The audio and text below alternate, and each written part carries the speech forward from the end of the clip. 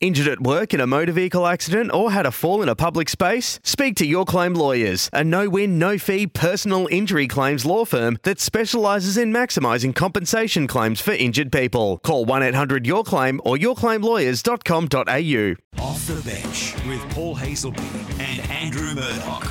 And quite literally off the bench when Andrew Murdoch's in the studio with Paul Hazelby, filling in for Rob Beaver today. But Hayes, let's get straight into our sports wrap, if that's all right with you. Welcome to everyone listening along. For Auto One, get Dad something he'll love this Father's Day at Auto One. What have you got your eye on, Hayes? Well, before we get into it, you're up and about. Throughout the week, we've been working together. You're a bit down. You were worried that you were going to get dropped from your amateur football team. Now, tell our listeners the good news. Have you been dropped or not? Okay, well, I've been named at fullback, which is a proud position in my family. My dad says fullback goes a long way back in the Murdoch family. Proud fullbacks, but I've had about 6 goals kicked on me in the last 5 quarters of footy I've played. Last week, I had 3 kicked on me in a quarter and a half. Got the move. The coach told me, the centre-half back's going to fullback. You're up front and running around. So that wasn't too great, but held my position. Thursday night team selection, so I'm okay. Fullback in D grade. Great to hear. Well done. You are a star. But the West Coast Eagles back on Thursday night. They weren't stars, though. They were close enough. They got blown away. Big injury there, of course, to Josh Kennedy. We wait to see how many games he will miss, if any. But in the end, that's probably the difference. He's been kicking 3 goals every week, but it was fascinating to watch, wasn't it? The 2 different styles. Richmond, of course, they just play up-tempo footy. They want a handball through congestion, and that brought undone the defence of the West Coast Eagles. Jeremy McGovern, Tom Barrass, not as effective as they have been in recent times because of that ball movement. And that's how you play the West Coast Eagles. Put somebody smart on Jeremy McGovern. We saw the week before against the Giants. They didn't put anybody smart on him. Jack Rewalt got the job. He led at the right time, but he also played a defensive role at the right time. Can they bounce back and win the premiership from that, or are you pretty clear in your conviction that Richmond is the team to beat now? I think Eagles can well and truly still win the premiership, and I think it was just what we saw on Thursday was a really coaching masterclass from Damien Hardwick. He saw what GWS did wrong, and he thought, I'm not going to let that happen. He saw the Eagles backline absolutely dominate GWS except for about a quarter and a half, and he saw that quarter and a half. That's what we're going to have to do. So it was an incredibly strong performance from Richmond. That first half was a real arm wrestle. It was kind of shaping up as one of the games of the season. Then Richmond were able to blow them out of the water. Eagles, Queensland doesn't really mix right now, which is not a good sign for the rest of the season. 2-4 in Queensland. Now, we think if they finish high enough, which is in doubt now, that they could have some home finals back here. Still waiting on the last game of the year, North Melbourne, the potential sale of that from North Melbourne to make some money, which would enable the West Coast Eagles to get home. But it is a factor, isn't it, being away from home one, but just the conditions up there. They're a dry weather sort of team. It does get a little bit dewy and slippery. They don't move the ball as well. But the big story on Thursday night was all about Joe Danaher in the first game. Unbelievable to see him back. He's been through hell. 465 days. He was rumoured to be in a trade deal last year to go to the Sydney Swans. It didn't eventuate. But I'm pretty confident they've got this guy turned around, happy, and I reckon he'll stay at the Bombers. And I'm a believer of the Bombers next year. I think John Worsfold will depart after doing a magnificent job. They get all of their players back, including Dyson Heppel and others, and I think they can go a long way if he stays fit. But wasn't it great to see him bouncing around? 3 goals, 16 disposals. It was an absolutely remarkable story. Firstly, on the Bombers, I think they're one of those teams that at their best, they're just about as good as anyone. But at their worst, they're right down in the bottom 3 or 4 teams as well. But in terms of Joe Danaher, I think I'm not sure if people have forgotten, but in 2017 or 2016, was it? All-Australian, best and fairest, kicking 60 goals. He's a real dominant player when he's up and about. So if he can regain any kind of that form, he's one of the best big men in the competition as long as he can stay injury-free, which is what we'll hope to see. That's our sports wrap for Auto One. This Father's Day, get Dad something he'll really love. More to come on Off the Bench next. Off the bench with Paul Hazelby and Andrew Murdoch. The Dig. Dial before you dig. The essential first step. That's right. Don't dig yourself into a hole. Lodge a free dial before you dig inquiry. And Hayes, I'm going to let you open the batting with the dig today. Well, I'm going to have a go at you because throughout the week we were talking about pumping up women's football. And there was a guy called Ryan Turnbull who's got his own women's academy. And you came in and basically said, we got this guy, Ryan Turnbull, who's in charge of the academy, not knowing the history of the great Ryan Turnbull. Have you done your research? Do you know who Ryan Turnbull is? Eagles premiership star Ryan Turnbull is how I should have introduced him when I was talking to you guys. But, I think there's a generational gap there, Hayes. You've probably got 10 or so years on me. And Carl, who we're working with earlier in the week, he's got 25 or so years on me. So when he said Ryan Turnbull, the female football academy, I said, oh, yeah, we got the guy who does the female footy academy if you want. And then you guys gave me a real talking to and told me to brush up on my Eagles history. It's not just you that gets things wrong. Now, do you know who Daniel Haynes is? Sounds familiar. Remind me, though. Former teammate of mine, so drafted about the same time as me. Didn't play too many games for the Fremantle Dockers, but played enough. But throughout the week, the Fremantle Dockers were actually doing a story on his daughter, who's now playing or trying to get into the AFLW, which is a terrific effort to see. Now, they said, Dad's super proud he's been coaching his daughter, but they put the wrong photo up in the story. They put Andrew Brown up in the story. Would you believe? A former teammate of his. Oh, you can't be doing that if you're the Fremantle Dockers. You got to know your players, Dockers. You got to get it right. So the social media department, who've been doing a great job all year, have got that one wrong. And I thought that was pretty funny. But my real big dig is about the farce that was the MRO and the tribunal this week. It was a disgrace. We saw many players get sent to the tribunal. There was some dangerous tackles that probably going back 6 weeks ago, there was penalties that were given up to 4 weeks for Alex Neil-Bullen. Now, these two that we saw probably warranted at least 1 week, but the fact that they got put there and then they got put off, and there was others that got sent for staging fines, and then they had written submissions and they got off those. It's becoming a raffle. It's becoming a farce. What do you think the answer is here? Do you think we need to change the system? Do we need to change the MRO officer, or do we just need to let them do their job and just abide by whatever decision is made? Well, I actually quite like your idea I heard earlier in the week. We just one system, the MRO, then it goes to the tribunal. They come out with completely different outcomes. It's very, very confusing. From what I've seen, I don't mind the decisions match review officer Michael Christian makes. So I'm happy to kind of leave it in his department. I think for things when he absolutely makes a blunder, you do need some kind of tribunal process, but I think it needs to be restricted down and really tough precedents to actually make sure you can get to that level. But otherwise, I think, it is too confusing. It seems like fans watching see the same thing happen in two different results, so it's just really tough to keep an eye on. And particularly sometimes it comes down to who the player is. If it's a big name in the game, I just think with all the cost cutting that's going to happen in the future, there's not too much need for me for a tribunal. Maybe put two people on the MRO. So you might have Michael Christian that is, and Steve Hocking, the footy boss at the AFL. Get those two in there. Yes, they'll get some wrong, but the tribunal gets them wrong as well. It's just a different interpretation. I just think with all the costs with the legal teams, you don't need to do it. The AFL can save some money. Give the money back to the people in the country or the grassroots level. That's your dig, Hayes. And my dig, I'm going to direct it at the AFL because it's just something that's been bubbling along all this season. Obviously, they've got far bigger issues than the actual playing of the game right now with COVID-19 and just trying to get a game out there at all. But the umpiring this season, from a fan's point of view, it has been so inconsistent. And I don't blame the umpires. I'm blaming the people who alter the rules. What other sport changes the rules every year? It's a bit ridiculous. We've spoken about the Resi's competition I'm playing in the Ammos right now. One thing I can say is I've actually enjoyed the umpiring of that level more than I have of the AFL because at least it's consistent and I don't mind that. But in terms of the actual AFL, there's too much, especially around holding the ball. It's just too finicky.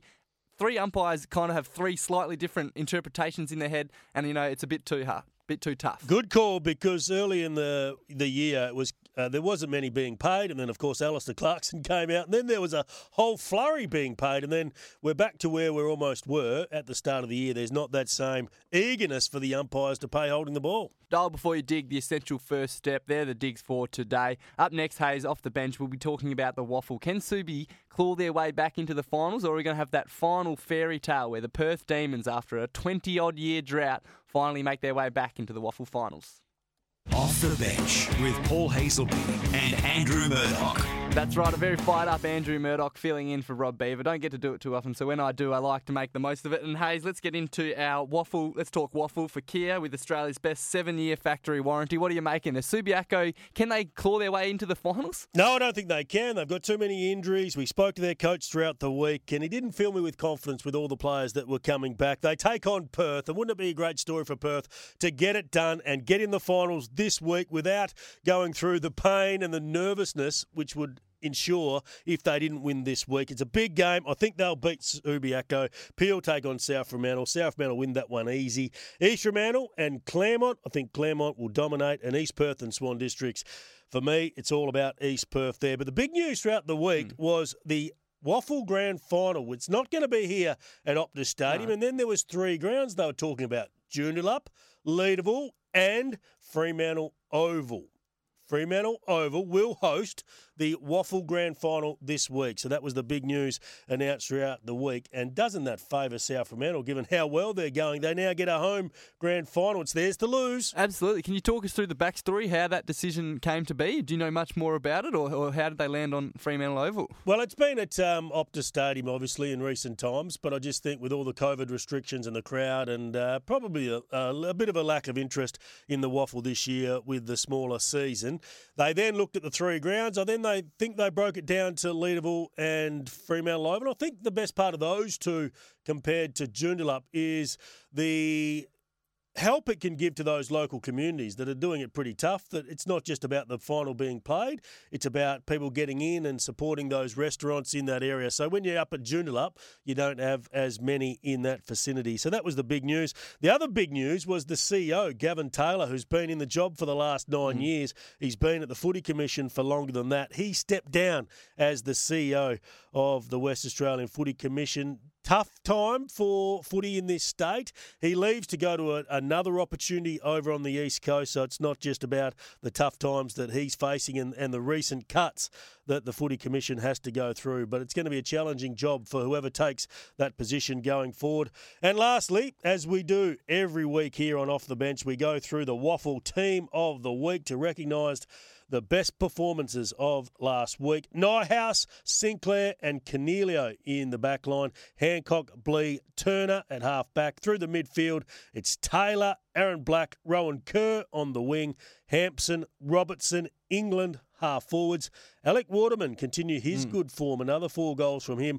Keitel at full forward. John Griffin in the forward pocket. Corey Galt's been enormous. Some talk that he could get drafted. He's 200 centimetres.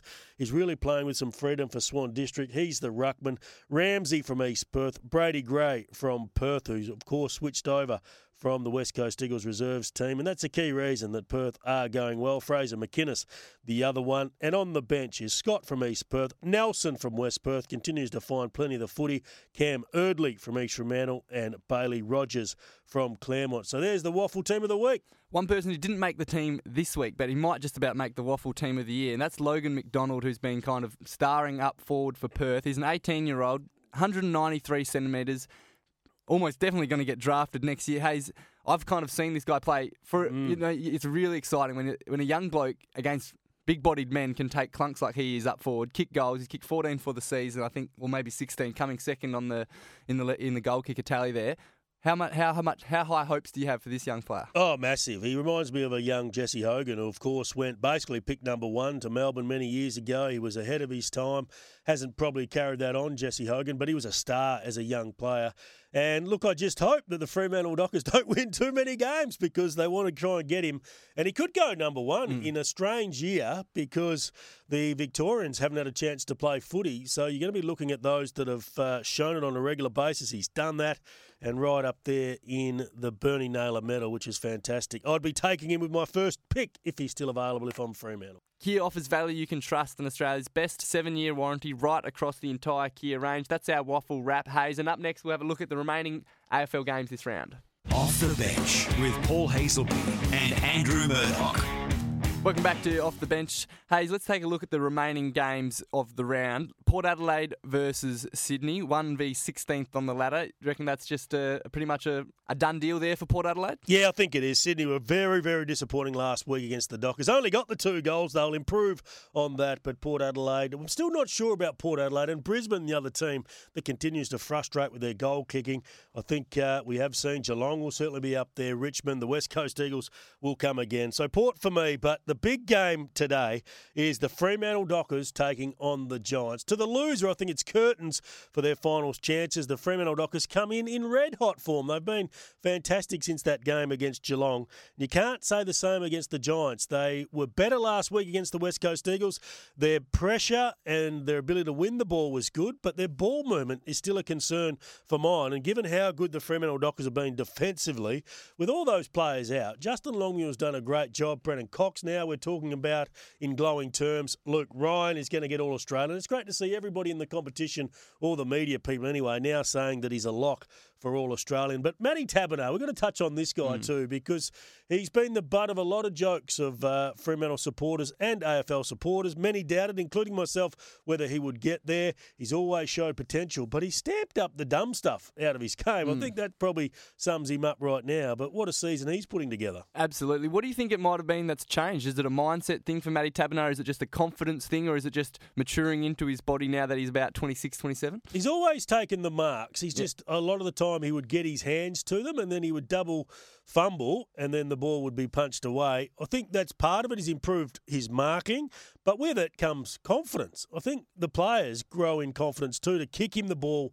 when he's got a one-on-one, because between him and Rory Lobb, they're the best contested marking combination in the league, bar none. I think they're numbers 2 and 3 in the competition, only Charlie Dixon with more contested marks. So it's been powerful, but the ball supply and the ball movement from the Fremantle Dockers has been a lot better this year as well.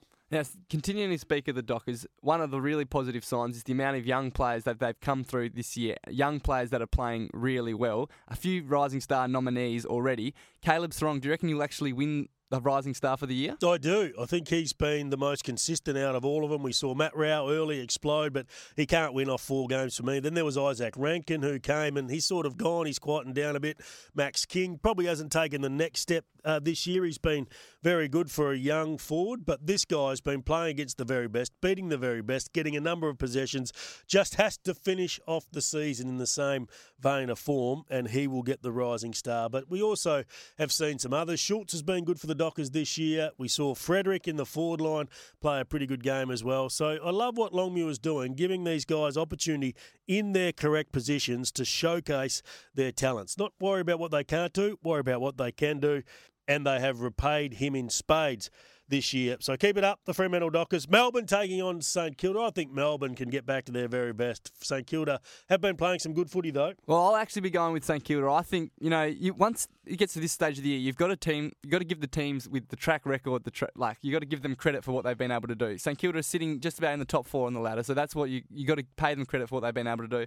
I'll back St Kilda in there. Carlton Collingwood, also an interesting game. I'm going with Carlton. I haven't been too impressed with Collingwood. They got the job done against North, but it could have gone either way in that first half. But I just think Carlton are building something. I'm going with Collingwood for that one. I reckon they've got the runs on the board and they've got a mental edge. Obviously, there's a big rivalry between Carlton and Collingwood, and if you've won the last 3 or 4, a few of them with beltings, I think you can carry that through a little bit and Collingwood get the edge over Carlton. In the last game of the round, Hayes, Gold Coast Suns taking on North Melbourne. Another interesting contest.